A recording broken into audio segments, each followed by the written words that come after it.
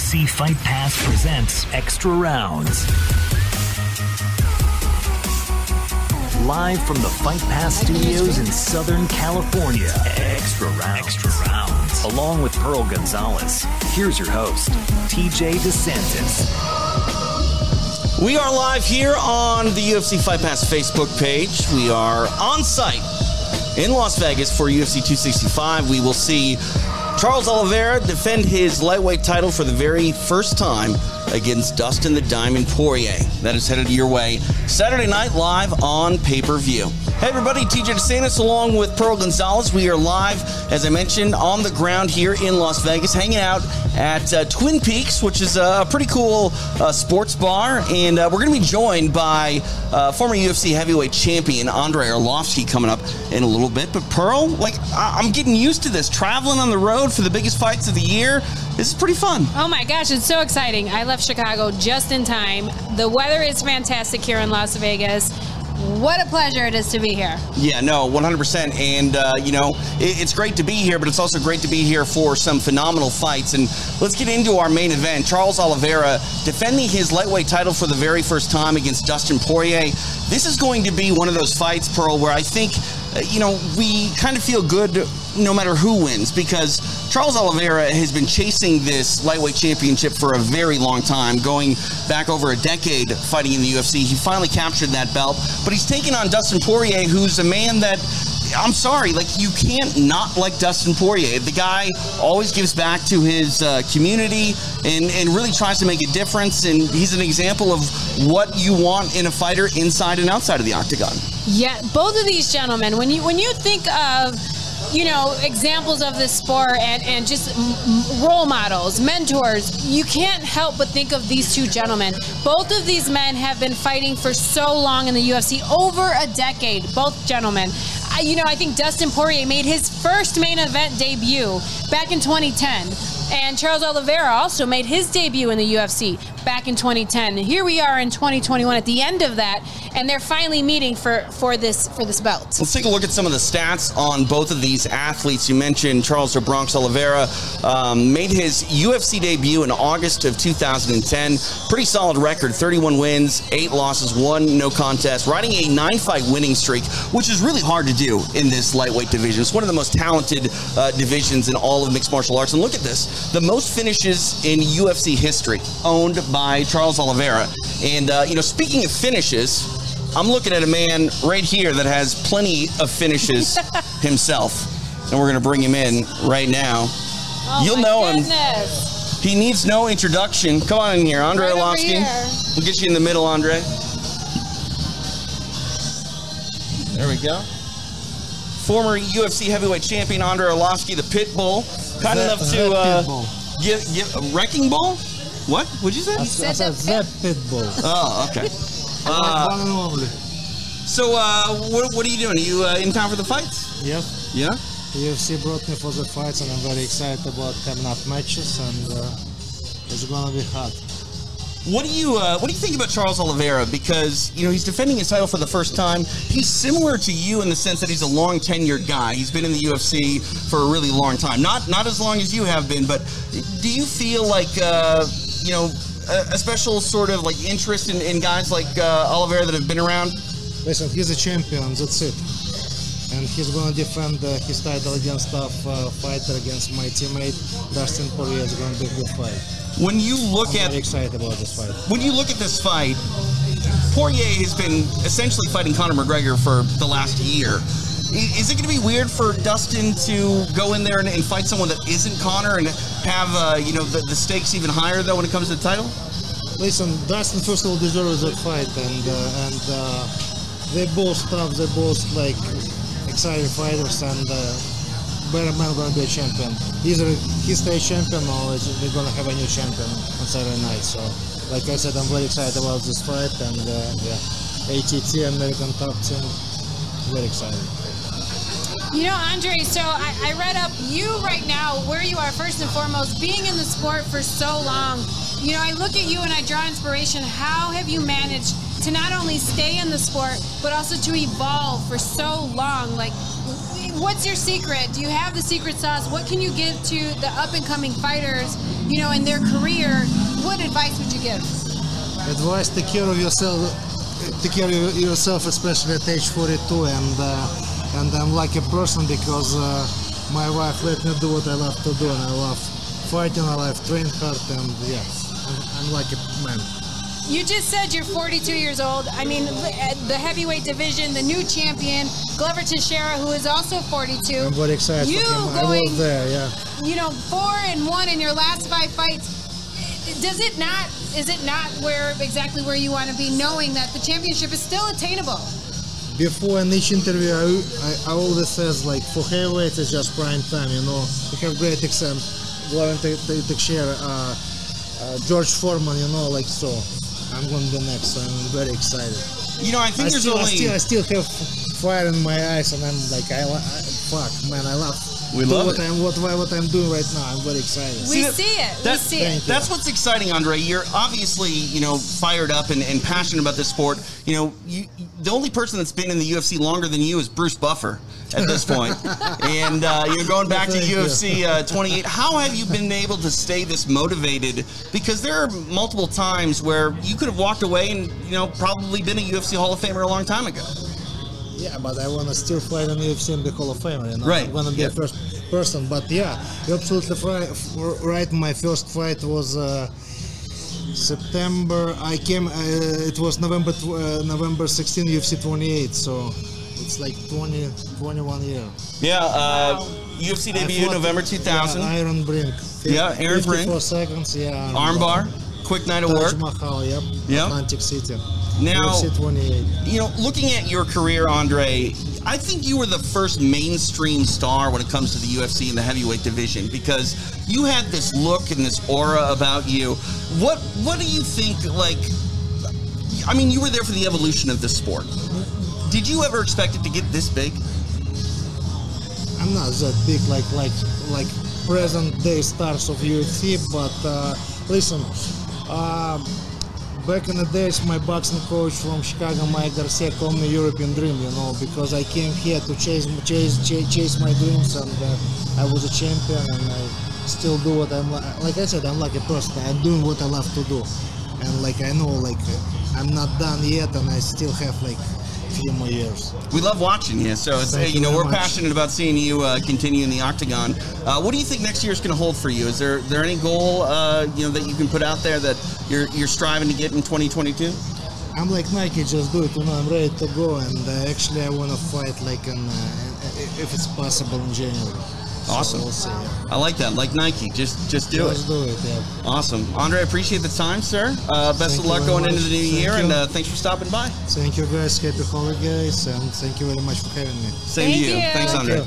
There he is, the Pitbull, Andre Arlovski, kind enough to give us a few moments here on Extra Rounds. Again, we are live in Las Vegas. TJ DeSantis, Pearl Gonzalez, and no hyperbole. Andre Arlovski truly is one of the greatest stars in UFC history. When you look at the heavyweight division, this guy had the first real sort of rivalry in the heavyweight division with Tim Sylvia and some epic fights there. This guy, anybody that can be, at the top level, like Andre has been for so long, they're made of something special. And it's crazy to see him, fighting 21 years later after he made his UFC debut, but still he seems more fired up about it now than he was when he first came to the UFC. He looks so technical right now, TJ. If you look at his skills, he's more agile. He has much more tools in his toolbox, obviously, competing and training all of these years, but his body has transformed again, and he looks incredible, and he's still it seems like he's at the peak of his career at 42 years old. I also, I drew inspiration. I've been watching Andre throughout my entire fight career, and the hair, the different hairstyles, the swag he carried, I've always drawn inspiration from him, and he's a very inspiring, one of those pioneers of our sport that you can always look to for some inspiration. Yeah, and that's one thing too. He mentioned being a member of American Top Team. He started in the same city where you started in, Chicago. You went out to Jackson's. He's gotten different looks, and I think that's what has really sort of catapulted him to still being relevant and on top today, is that he's continued to push himself and progress and make sure that the 2021 Andrei Arlovski is better than the 2001 Andrei Arlovski. And it shows. It really does. The results are proof. He's on a 2-fight win streak right now. And right now, I've talked about this so many times, the sport is just at its pinnacle as far as evolution goes. Like, we are evolving so fast. The UFC's holding fights every weekend. You can fight 5-6 times a year now at this point. It's crazy. 20 years ago when he started, there was 5-6 fights in a year. And so to be able to evolve at the speed that it's evolving at and just maintain this elite level is so special. No, 100%. And we mentioned that Andre is a member of American Top Team, as is Dustin Poirier, who is one half of your main event. Didn't need to ask Andre who he's picking. I'm sure he's picking the Diamond, Dustin Poirier. But let's talk a little bit about this. I alluded to it with Andre. This is the first fight that Dustin has had in over a year where it wasn't Conor McGregor standing across from him. It's been one game plan essentially over 2 fights for Dustin fighting Conor. Now, looking at what he has coming up on Oliveira, is this sort of like refreshing for him, do you think, that he's not worried about fighting the same guy over and over again? There are a lot of pressures and extracurriculars that come with fighting Conor. He made a statement this morning and said that if he wins this is for eternity, because you can never take away him being a champion. And so this has always been the ultimate goal. And honestly, so when he made his move back up into the lightweight division, he said, this is the division I'm staying at. This is the division I will become a champion in. And I believe it was 2013 that he said that. And here we are. He's competing again for this belt. It's very attainable for him. I mean, he's a dog. And to top it off, he has the most knockouts in this division. So if there's any one fighter that can really come in, and yes, Oliveira has this 9-fight win streak. He's on a phenomenal roll. He's got tons of momentum. Dustin Poirier snapped Holloway's 13-fight win streak. So he's done this before. If there's any one candidate that can do this, it's Dustin Poirier. No, I'm looking at the bio for the Diamond, 28-6 MMA record. A WEC veteran, not too many WEC vets still inside the UFC. Wow. Former interim UFC champion, so he's tasted gold, but not the undisputed crown. And that's something that Dustin, I think, will not mince his words about. He doesn't feel like he was a UFC champion. He feels like the interim label, it wasn't enough for him. So he's going to try to check that box off his list. But looking at, like you said, the most knockouts in the lightweight division against the guy who has the most stoppages in the UFC, like, I really struggle with not seeing how this isn't a banger. Like this. Oh my gosh. In every aspect. Yeah, and like I really feel like when you look at this fight on paper, we're going to set the sort of expectations high, but I truly believe that they can deliver. And when I look at Charles Oliveira, going back to this being his first UFC title fight, I'm curious your thoughts, Pearl, because this is his first title defense. He beat Michael Chandler in a fight where it looked like Chandler was actually going to pull out the win there, but Oliveira, you can never count the man out. When you look at Oliveira, what do you think we should expect from him as far as being the defending champion? Will that add more pressure to him? I think that if there's anyone that's prepared for this, it's Charles Oliveira.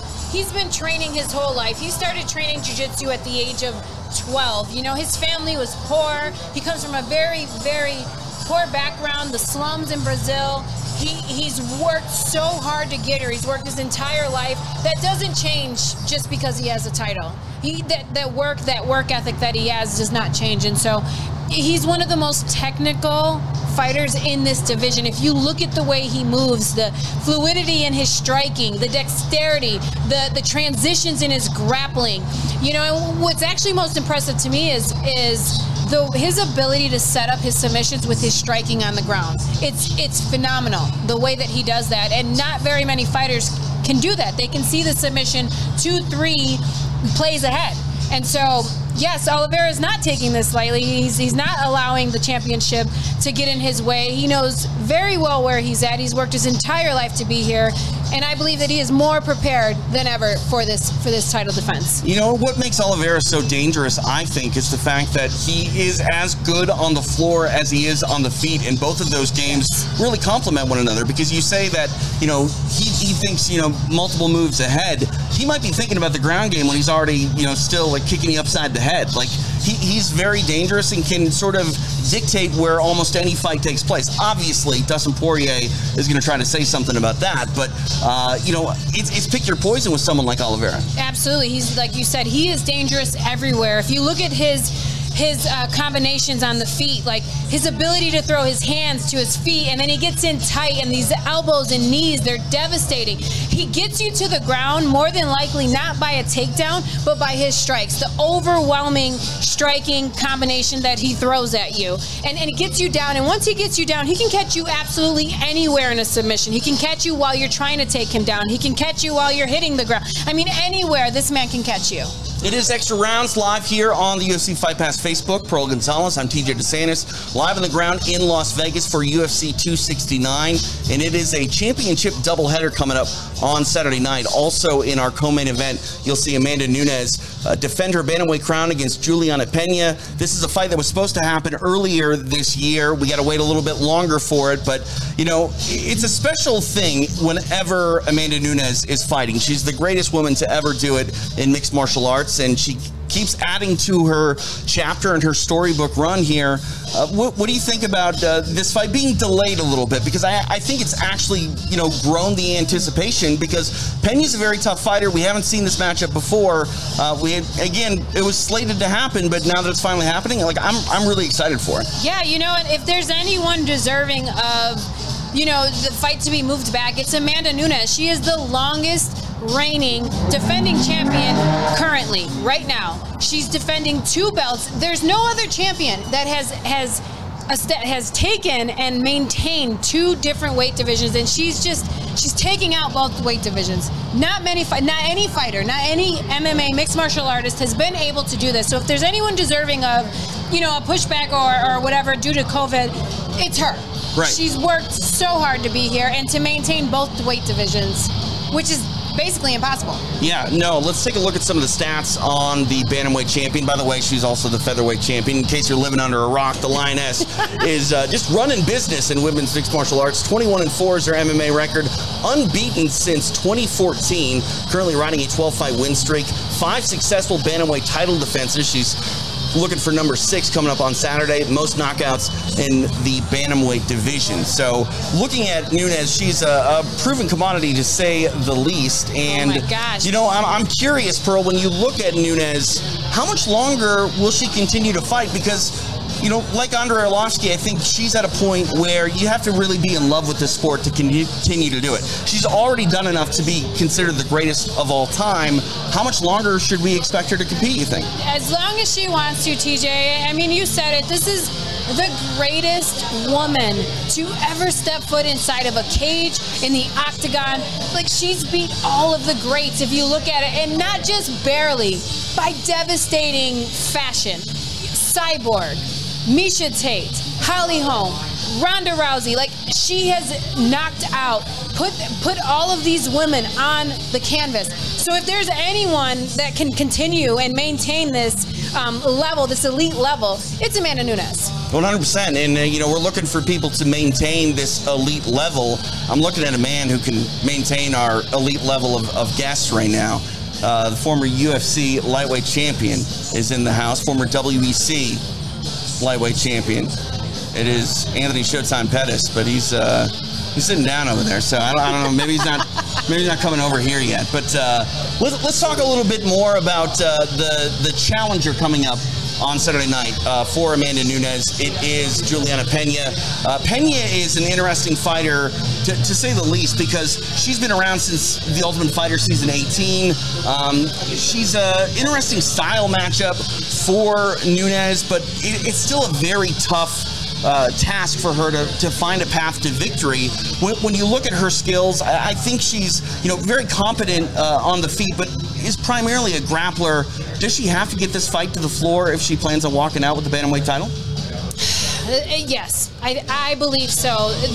Just based off of Amanda Nunes' resume and what she does on the feet, if she touches you, it's devastating. She's putting you out. She can cut the lights out with just one shot. She has proven that time and time again. And if there's anybody more worthy of this opportunity, it's Juliana Pena. She has worked so hard. The first woman to ever win the Ultimate Fighter. She's been campaigning really hard for this fight. She wants this fight. She's prepared for it. She believes that she's never been better inside of her career than she is today. And so if there's anyone that is very deserving of it, it's Juliana Pena. Yeah, let's take a look at the bantamweight rankings, because this is why I think this fight is really desirable, because when you look at the names, up and down the list, there are a lot of athletes that Amanda Nunes has already fought and beat. Juliana Pena ranked number 3.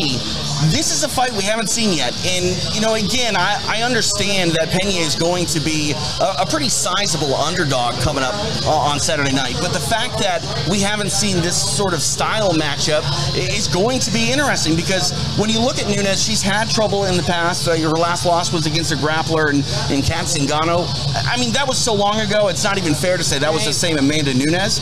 But if Pena is able to sort of impose her will, maybe she could do something special coming up on Saturday. Yeah, absolutely. And Juliana looks better than she ever has. If you've seen her media day pictures that they posted today, she is in phenomenal shape right now. And again, she is one of those fighters that brings chaos. She is a very frantic fighter. She's coming, she's not stopping, she's constantly striking, whether she's on her back, she's on top, she's on her feet. Juliana is ferocious, she's vicious, she's aggressive, she's everything that you would want for a challenger in this fight.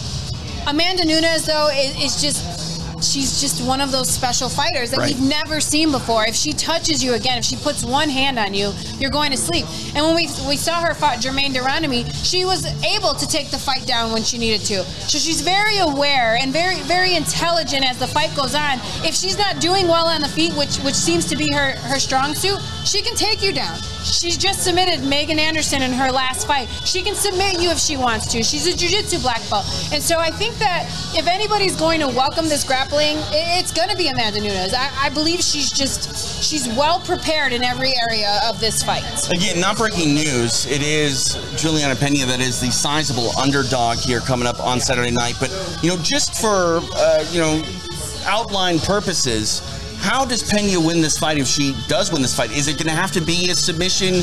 Can she, take home a 25-minute decision? Like, what do you think the most likely outcome that would result in her getting her hand raised? What would that be? Based on Nunes's record in previous fights from years ago, if you can get her down, you can drag this fight out, you can potentially set up a submission. I think that Pena's best bet will be in a decision, and to be able to take her down and control her and just outstrike her on the ground, because I just don't see that on the feet. Let's take a look at the odds. We've been talking about Pena being an underdog. These look at the odds brought to you by DraftKings. Looking at Amanda Nunes minus 900, the comeback on Juliana Pena plus 600. So, the betting is very much on the side of the champion in Amanda Nunes, and that's really not surprising. That's not anything unexpected. But I'm a bit curious in the sense that what does that do for Juliana Pena? Because I know that she knows that she's the underdog, but to see it in that sort of bold font where you got to bet nearly $1,000 to win 100 on Amanda Nunes, that's got to be a little bit frustrating or maybe upsetting when the world is basically giving you a snowball's chance. At the end of the day, listen, regardless of the media, the betting odds, the this, the that, it's still the same thing. And every time you step foot inside of a cage in an octagon, it's a fight. It's a fight between you and your opponent. And if there's anyone that understands that very well, it's Juliana Pena. She wanted this fight. She protested. She's been campaigning. I mean, she's been pushing for this fight. It's not like they gave it to her. She wanted this fight. So she is exactly where she wants to be. And on Saturday night, she will be exactly where she wants to be, locked inside of a cage with Amanda Nunes. So I don't think that any of that matters when it boils down to the being in the moment, and in those 25 minutes, Juliana Pena will be exactly where she wants to be. You know, I don't know if betting $900 to win 100 is the smartest bet on Amanda Nunes, just because anything can happen. $900 to win 100, I don't know, but it's exciting, right? No, 100%. It's exciting. 100%. I got a bit better of a bet for people if they go over to DraftKings Sportsbook. Yes, tongue twister. Yes, it is. And in this one, if you bet it, you're going to win money. I think DraftKings Sportsbook is bringing you plenty of ways to get in on the action during UFC 269. Make a $1 bet on the main event and pocket $100 if either fighter lands a single punch. Just use the promo code FightPass when you sign up today. DraftKings Sportsbook. Bet with the only top-rated sportsbook that matters. Someone's going to land a punch. $100, like basically free money from DraftKings. Yeah, that's amazing. Yeah. And I'm impressed that you were able to write all that down and read that Yeah, so well. I mean, I have decent handwriting. Okay. Right? I mean, no. Okay. Not at Well, all. sorry. Not even close, TJ. See, this is why I love you, Pearl. You always keep it real, despite destroying my ego. Well, all right. Let's take a look at some other action headed your way on Saturday night. Really a stacked card, and one that I'm, really excited for, because we have, top, ranked opponents, all the way up and down this card. Let's take a look. Kai Kara France taking on Cody Garbrandt. This is a flyweight fight. Cody Garbrandt making his flyweight debut. Yes. When I look at Cody, I mean, he's a proven commodity, former champion at bantamweight, but moving down to 125 pounds. I'm curious what we should really expect from him, because sometimes you'd like to have athletes, make a test cut, or, not necessarily have the first fight be against a top, rated opponent, but he's jumping in the flyweight fire, taking on Kai Kara France. What do you think we should expect from Cody, and, the sense of learning about him at 125 pounds? I love this fight. I love this fight so much. Kai Kara France is just a phenomenal striker. And Cody, we all know, he's one of those exciting fighters where he will either knock you out or is willing to get knocked out in trying to knock you out. And he packs so much power in his hands, and he's got such efficient striking, and the way that he grapples and strikes and transitions the two together has been second to none. And especially in his reigning days, I mean, there was just not a formula really that you could beat that. And so when you look at him today, I watched his media stuff today, and he said that he's inspired right now. He's inspired for the takeover because he's coming into this flyweight division, in which he believes is his true weight class, and he's coming in to take over this entire division. It's interesting to see him at 125, because he wasn't a small 35-pounder, and I understand, we went down this whole road when Jose Aldo moved down to 135. We're like, oh, is he going to be able to make this weight cut? A lot of people sort of said no, like they were counting him out, and now Jose Aldo is one of the world's best at 135 pounds. Yes. So what is it about fans and media alike that tend to just get a little bit more, maybe unnecessarily worried for an athlete when they're cutting, an amount of weight that previously didn't seem possible? It's 10 pounds, TJ, and it may not sound a lot, but when you are an athlete, it is 1 pound, 5 ounces can seem like just so unattainable, especially at the very end of your weight cut.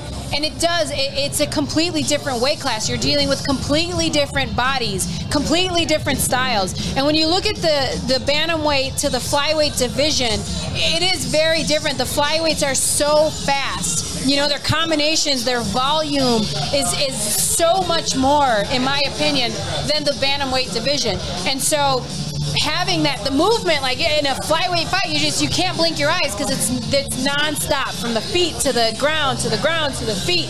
And so it's a very different style, on top of having to adjust your nutrition, your diet. You're cutting out significant amount of calories. yet you still have to maintain the amount of training that's needed for a fight, the amount of training that's needed for the weight cut. And so it's a very significant change, even though it's just 10 pounds. It's a huge change in your body anatomy, in your mindset, in your training camp. There's so much that goes into the weight cuts on top of losing an additional 10 pounds. No, 100%. And I think we're going to see, where he fits in, because as I mentioned, Kai Kara-France is a legitimate contender at this 125-pound weight class. So Garbrandt not taking any easy trips here in this first flyweight fight. We'll see what he has to offer coming up Saturday night inside the octagon. When I look at Cody Garbrandt and I think about some of his biggest accomplishments inside the UFC, he beat Dominic Cruz. And, not many people have beaten Dominic Cruz, but Dominic Cruz back in action coming up on Saturday night. Let's take a look at Dominic Cruz a little bit in this fight. Taking on Pedro Munoz, it's weird to see this number 10 next to Dominic Cruz because he's been so flawless throughout his entire career, but he's, fallen on some harder times. Do you think Dom feels that pressure? Because, again, he was the number one bantamweight for the longest time, and now he's, out there being asked to sort of prove himself, and, if he's going to climb the ladder back again to, the top echelon of this division, the time is now. He's going to have to, step on that gas pedal. Yes, TJ. I don't know if there's pressure on Dom. I think that he's had such a long, extensive career. If you've just followed him, all the injuries, just the difficulties he's had throughout his athletic career. I mean, this man just never stops coming back. He never stops trying to progress. And you hear it in him, even in his commentating. He's such an intelligent fighter. He truly understands this sport so well.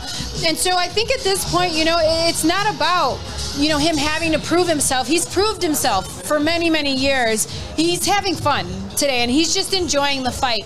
Because as a fighter, there's no other place you'd rather be than locked inside of a cage with someone else and fighting. Right. No, and I mean that's something that Dominic Cruz definitely loves to do. And one thing that you mentioned, Pearl, that I find really good about someone like Dominic Cruz is, he is taking that time to be a color commentator, and, just the idea of looking at mixed martial arts through a different lens, not only as an active competitor, but someone who is, paid to study it live in the moment. Dominic Cruz might be one of the better minds, right now when it comes to commentating. He just sees things differently, and I got to believe that helps him as an active competitor himself. He's so articulate, and he's so detailed when it comes to him breaking down fights, commentating, analyzing. He really does understand what is happening, and he understands what needs to be done, and he's able to articulate that and translate that for everyone at home. Yeah, no, and he's taking on a very tough Pedro Munoz. Munoz has come up a little bit short in some fights recently, but to quality opponents. Jose Aldo is one, the reigning champion, Aljamain Sterling another, and then of course Frankie Edgar.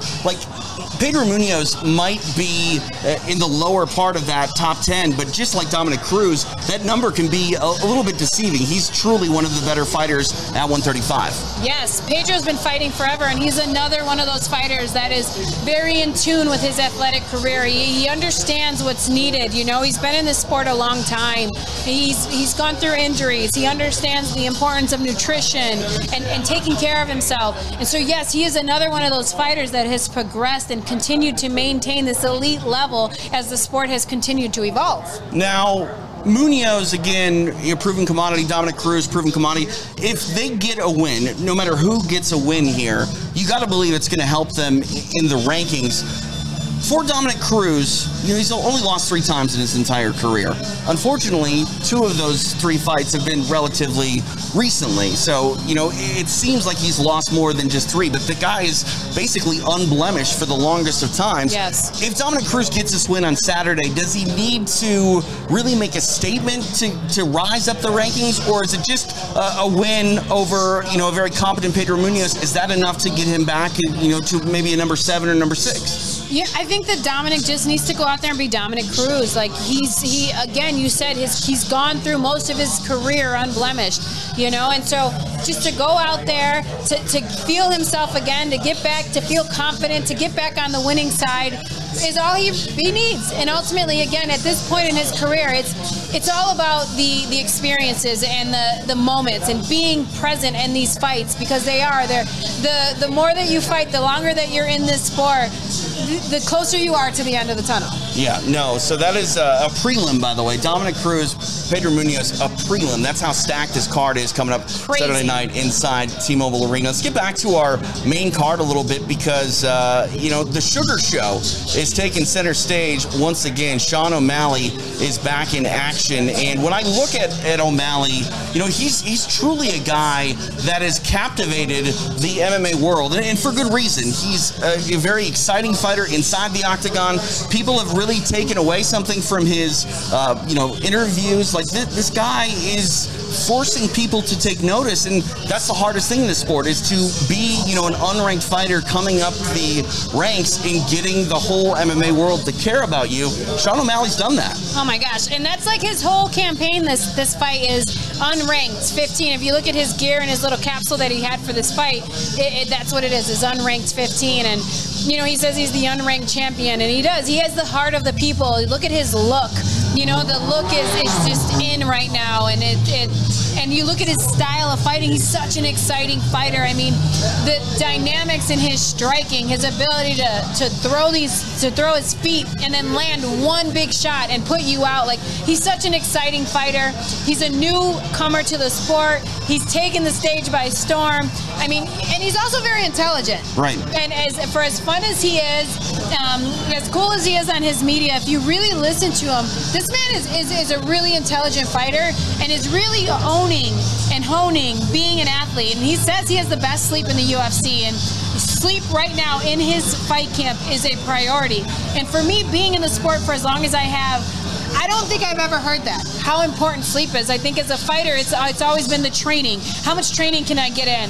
And then maybe the diet comes in, obviously, because you got to make weight. But so many people look past these small details that really can add up to so much in the performance. And ultimately, throughout the training, throughout the media and everything else, it's the performance. The only thing that matters is your performance. And for him to understand how important sleep is to his performance really shows how intelligent this fighter is as an athlete. Sleep goes a long way, as you mentioned. It's one of those things that you can never really catch up on. So if you aren't sleeping enough, it's not like you're going to, go in and get extra rounds of sleep. That's not really a just thing. 3 days of inadequate sleep can reduce your testosterone by 30%. Just saying. Just 3 days. Just 3 days of inadequate Dr. sleep. Gonzalez, I mean, I'm a big fan of sleep too. I'm one of those that's pursued health for a long time, and sleep is so important, and it's looked past so often.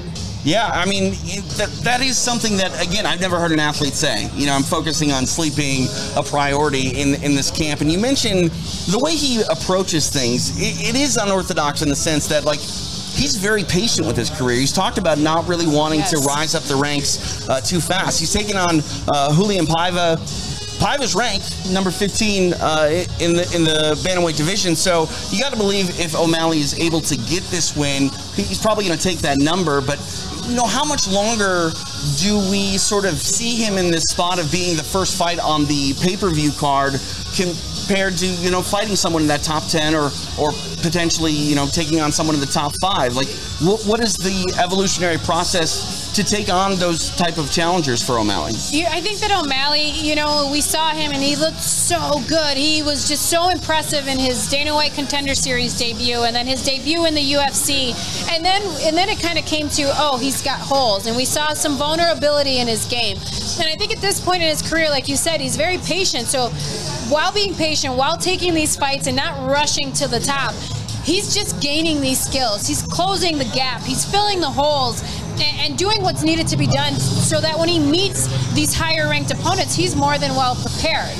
And Yeah, that's it. I had something else, but I can't think of it. Well, I'm going to throw something at you. Yeah, Looking at O'Malley, one of the bigger sort of concerns that people have had, and we've brought this up with Ray Longo in the past, is his ability to take damage to the legs. He's had some issues taking some leg injuries, and not that an athlete ever really needs to focus on, you know, their liabilities per se from an injury standpoint, because then it's going to constantly be on your mind. But do you think that's something that O'Malley needs to be aware of as he goes through his career, of not taking unnecessary shots to those legs? Because it seems like, again, it could be a liability. I think that any athlete, any combat sports athlete, especially any athlete that's in the UFC, the elite level of fighting, has to take this very seriously. You know, our bodies are vulnerable, and they are susceptible to injuries. And our mind as a fighter, you know, you're iron sharp, your will is just won't be broken, but your body cannot take damage. And so as a fighter, and especially for the longevity of your career, you have to take injuries, health, and all of these things very, very seriously, because it plays a part. Your body will, I won't say give up, but your body will give in much sooner than your mind will. And so for O'Malley, yes, we've seen the leg kicks, and if you look at his body frame and his body type, he's lanky, his limbs are long and skinnier than someone that's more compact. And so yes, his ability to maybe take these low leg kicks, which are right now so big in this sport, may not be as well as someone that has a thicker calf or a thicker and compact muscles. So yes, absolutely, him and along with everybody else on the roster needs to take it very seriously. You know, we're looking at, you know, him taking the leg kicks, but what about him delivering? Because again, you can, you know, hurt yourself just as much by throwing a kick and getting it checked. Does O'Malley need to watch that as well? You know, I don't know if you watch that. Can you prepare for it? Absolutely. Can you increase your bone density? Yes, you can, through strength training, through yoga, and various other things. Can you condition your shins, condition your bones? Sure, but it's a fight. People check kicks. Can you set him up better? Yes, he can definitely set up his kicks better.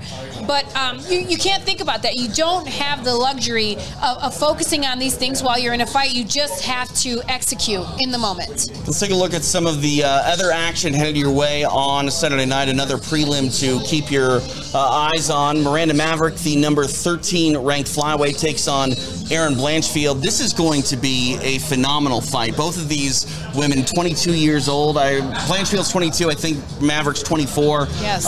You know, there's a lot of potential here. Oh my gosh. This is one of those fights where this might be chapter one of a trilogy. They're going to be around for so long. This is 100% chapter one. These two young women are the future of our sport. Both are so talented. They're very new to the UFC, and I do believe that they will meet again. And both of these women at some point in their career will both be contenders for the title. Yeah, no, and you know, I was so blown away with really both of these athletes and how they've, you know, come up through the ranks. But Erin Blanchfield, you know, when she fought and you know, got the win in her UFC debut, I was blown away because she was able to essentially have that one-way traffic type of fight where it was almost, you know, 10-8 all 3 rounds. And, you know, that's one thing to go out and do that, especially when the sort of expectations are really high. She's a phenomenal grappler. We saw in her last Invicta fight, she knocked out a fighter with a head kick. So it's like... Yeah, it's Lombardo. Yeah. So, like, when you look at her she's dangerous on the feet and on the floor, and it goes back to like what we were saying with Oliveira. It's like pick your poison. But again, she doesn't get away from like what has made her this sort of phenom, and her jiu-jitsu is pretty phenomenal. But looking at Miranda Maverick, she's also a really good jiu-jitsu player. So I tend to think that in a straight jiu-jitsu match, Erin Blanchfield's going to have the edge there. But in a mixed martial arts match, I don't necessarily know who the favorite to pick here is. You know, it's a very interesting matchup because, yes, both of these women are excellent grapplers. Blanchfield has been training since she was a young girl, and she started out in jiu-jitsu. She's competed at a high level in jiu-jitsu as she was growing up. She's very, very young, but she's very, very experienced for her age, and she's what I like to consider that next generation of fighter. The fighter that started almost walking on the mats, right, and training her whole life to become a UFC fighter. And yes, she has phenomenal grappling. She can get you down. She can position you. She can put you in these places and strike and land good ground and pound. And also overwhelm you with her striking. She's not the most technical striker, but she can overwhelm you with her pressure and her forward motion. But Miranda Maverick, another one who's been training for a very long time in her young career, she grew up on a farm, and she has like this farm strength, and I've had the honor of sharing the cage with her, and she was so strong. She is such a strong, athletic woman, and is also very intelligent. You know, while pursuing her UFC career, she was also pursuing a master's degree at the same time, and you know, that just goes to show her dedication to not only the sport, but to her education. She's a very intelligent fighter. She understands game plan against specific opponents and can execute that game plan.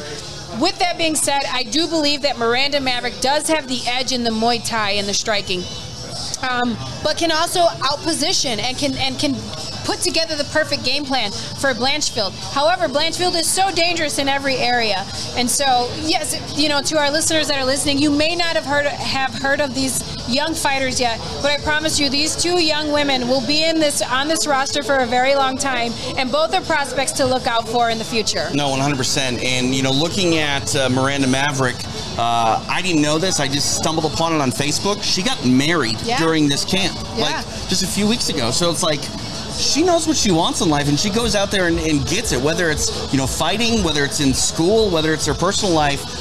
I always joked with her when I would interview her, like, Miranda Maverick, you make me feel lazy, because she's able to go out there and pursue exactly what she wants, and more often than not, she goes out there and gets it. She does. She's such a hard worker. She's such an intelligent fighter and an intelligent athlete, where I don't think that she's doing unnecessary things. She understands point A to point B, figures out the plan, and executes it very well to the T. And that is why I believe that in this fight, she may have the slight edge there, because she has that ability to plan. But Blanchfield, like, Erin is one of those, she's a monotone fighter. She does not ever have any emotion in her fight. And I've always looked at her and kind of been in awe at how unemotional she would be in these fights, in these big moments and big fights that you would think for such a young fighter, you know, it would be overwhelming. But she just is so willing and able to remove emotion and just focus on the task at hand, which is the fight or whatever competition is in front of her.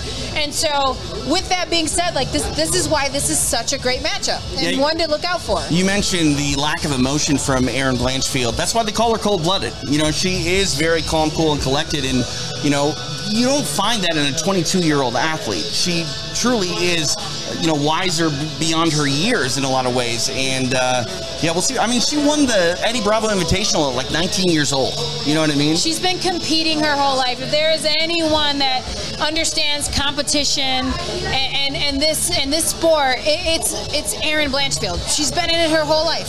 Yeah, no, 100%. Let's take a look at another fight headed your way on Saturday night. It's the first fight of the night on the UFC Fight Pass prelims. Jillian Robertson taking on Priscilla Cachoeira. Jillian Robertson has been really active as of late when it comes to grappling. Yes. She's been, you know, basically taking a grappling match almost, it seems like, every month in between MMA fights. What are your thoughts on her, you know, activity level? Because that's something I know her coach, Dean Thomas, really supports, is going out there in between fights and having, you know, that ability to go out there and just still feel like you're active even though you're not necessarily fighting MMA. Yeah, no, she's, you know, I think that in her last fight or her last outing with Miranda, I think that some of her grappling there was vulnerability there, and I think that she's really going and honing that, and she's always been a great grappler. She's always been one of the top grapplers in this division, but I think that she's just going out there. She sees the opportunity.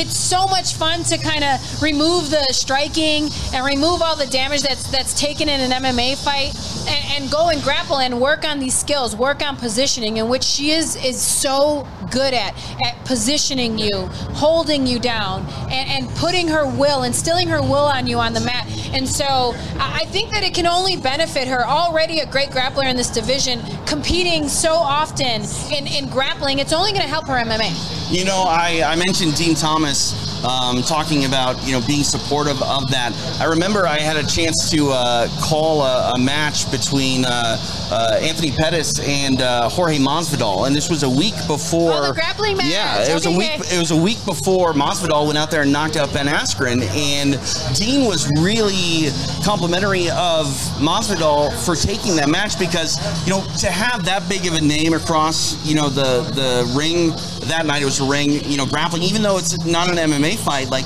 it's good to have those nerves and the idea of being just comfortable in the moment. And I'm not going to say that, grappling Anthony Pettis was what catapulted Masvidal to that win, but I definitely don't think it hurt because, he was sharp, 1 week before and was sharp to say the least when he got in the octagon and knocked out Ben Askren in like 5 seconds. Yeah, there's so much experience that's gained that is so beneficial in a fight when you go out and grapple or you go out and compete in these other arts, other martial arts and other forms of it that really do help your MMA ability. The ability to make decisions under pressure, to make decisions while someone's, trying to outposition you or put you in a vulnerable position and to get out.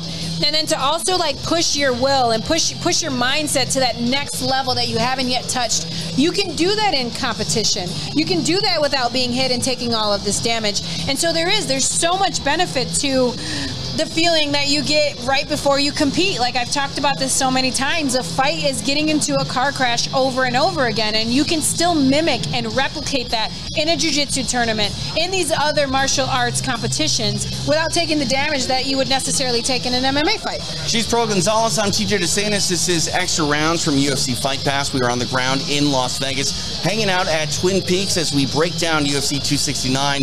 Again, our main event, we see a lightweight championship bout between the newly crowned champion, Charles Oliveira, taking on Dustin Poirier. I cannot talk highly enough about this fight. I want to break it down a little bit more. I don't want your pick necessarily.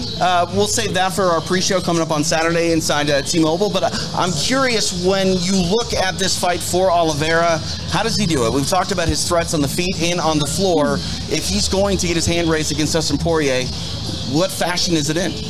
I think that because of his he's so technical. I talked about this earlier. He's so technical. If you look at his striking, you can tell this man has spent hundreds, if not thousands of hours in front of a mirror working on his technique because it's so clean, from his jab to his elbows to his knees and then to the transitions on the ground. You can just tell that this man has really put a lot of time and energy into his technique, which is why it comes out so beautifully. And so I believe that in an exchange, Oliveira can land something big, capitalize with maybe some knees, elbows, and get the fight to the mat, or force Dustin to shoot on him and take advantage of that and eventually go into his grappling. And that's how I would see Oliveira winning this. That's one thing that I really like about Oliveira is, he has that submission game, and he's also able to set it up by dropping you.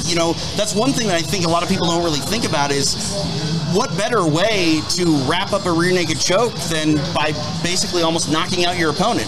You drive him to the mat. It doesn't mean you have to always go for the TKO. Oliveira has the ability to go jump on something and choke you out, even if he has you hurt badly from a combination. Yes, most of his submissions were set up by his striking.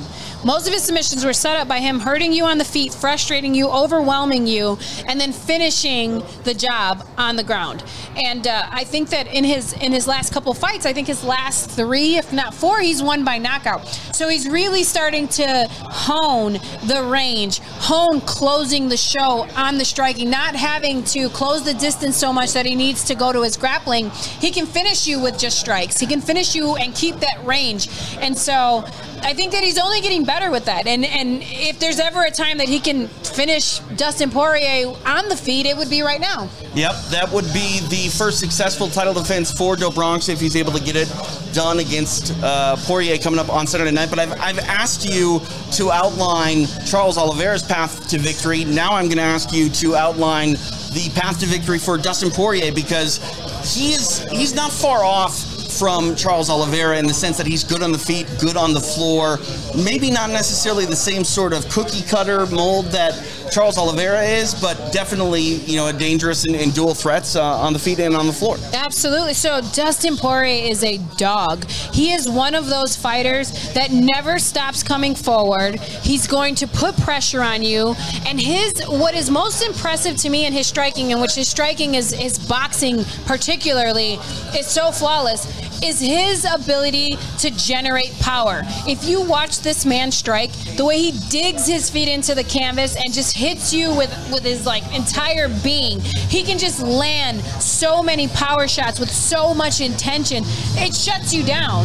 And so he's not a very dynamic striker, like, so to speak, Oliveira, where he's throwing these flying knees or spinning attacks, but he can land uppercuts and hooks. And he's also so good at figuring out and dissecting your tempo and your rhythm. And once he figures that out, he can move, so that means he can counter and slip while still striking and still attacking you. And his uppercuts and hooks are devastating. I mean, those are his power shots there. And I see Dustin just overwhelming and eventually just shutting Charles Oliveira down with the striking, with the overwhelming power and pressure that he can give him. Is that the word? Yeah, no.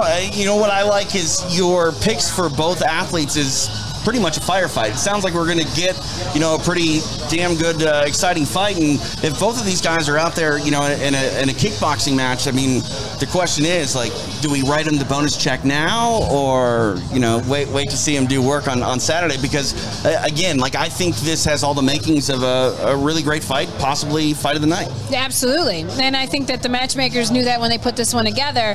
I think that they are ready to sign that check regardless, because this is just one of those fights, and it's not like it's they've earned it. They've earned it over the years through the wars that they both have been in, through the perseverance, through getting back up after losing and failing after, trying to achieve a goal, and just constantly pressing forward regardless of what has gotten in their way to make them these fighters, these highlight fighters. I mean, I thought Dustin quoted that this is in history, in the UFC history, the most fights, the most win bonuses, the most, all of these numbers and all of these stats. This is one of the most that's ever been seen. And if you look at the fight, yes, it's one of those fights that's been the most in history. They both have so much history in this sport. So to come out and to see the years of hard work, the years of experience, the years of wars, and to see what the outcome is we are truly, truly blessed. Yeah, 100%. And again, no matter who wins this fight, I think if you're a long tenured mixed martial arts fan, it's hard not to feel happy for whomever gets their hand raised, because yes. Oliveira, I mean, not many people expected Charles Oliveira to come back and surge all the way to a title fight, let alone win the championship, and now defending against Dustin Poirier. Yeah, and 9-fight win streak, flawlessly. And both of these guys had, fought at 145 pounds, but their lasting legacies are going to be written at 155 pounds, and there's a lot of commonalities between these two gentlemen, and we're going to see them fight coming up on Saturday night. We'll get the official picks, though, from you on Saturday for our 269 preview show live from T-Mobile Arena. Let's take a look at some of the other action that is headed your way this week on UFC Fight Pass. Coming up on Friday, we got your 269 weigh-in show. That's at 8:50 a.m. Pacific time. Cage Warriors 131 going down at 1 in the afternoon. LFA 120 at 6 p.m. Pacific. FAC 11 going down Friday night at 7 p.m. Pacific. And Lux 19 rounds out your Friday night of MMA programming on Fight Pass. Lux goes down at 7 p.m. Pacific time. Then on Saturday, more action. Not just the UFC, but Cage Warriors 132 prelims at 10:45 a.m. Pacific, and then Cage Warriors 132, the main card, kicking off at 12:30 Pacific. And then, of course, your UFC 269 Fight Pass prelims at 2:30 Pacific time on Saturday. So, a lot That's a whole weekend of right. just fights. All you got to do is lay there. That's what I'm saying. And maybe Uber your food in or something. Right. I mean, for $10 a month, that's the biggest no-brainer in combat sports. Absolutely. Not to mention, you can watch 105 episodes of this show, Extra Rounds, with me and Pearl Gonzalez. I can't wait to be back inside T-Mobile coming up on Saturday. This is a phenomenal pay-per-view to sort of shut down the year. 2 title fights, Amanda Nunes and Juliana Pena. Like, I want to hit the fast forward button. Can we just make Saturday get here tomorrow? It's coming. All right. Oh, good. it's coming. All right. Well, we need to get out of here and make some final preparations for Saturday. We're going to do that pre-fight show coming up, so hopefully you can tune in live on the Facebook page, and we'll get the official picks and a lot more headed your way as we are live on the ground in Las Vegas for UFC 269. All right. That does it. For Pearl Gonzalez, I'm TJ DeSantis. We'll see you Saturday as we go a few more extra rounds ahead of UFC 269. So long.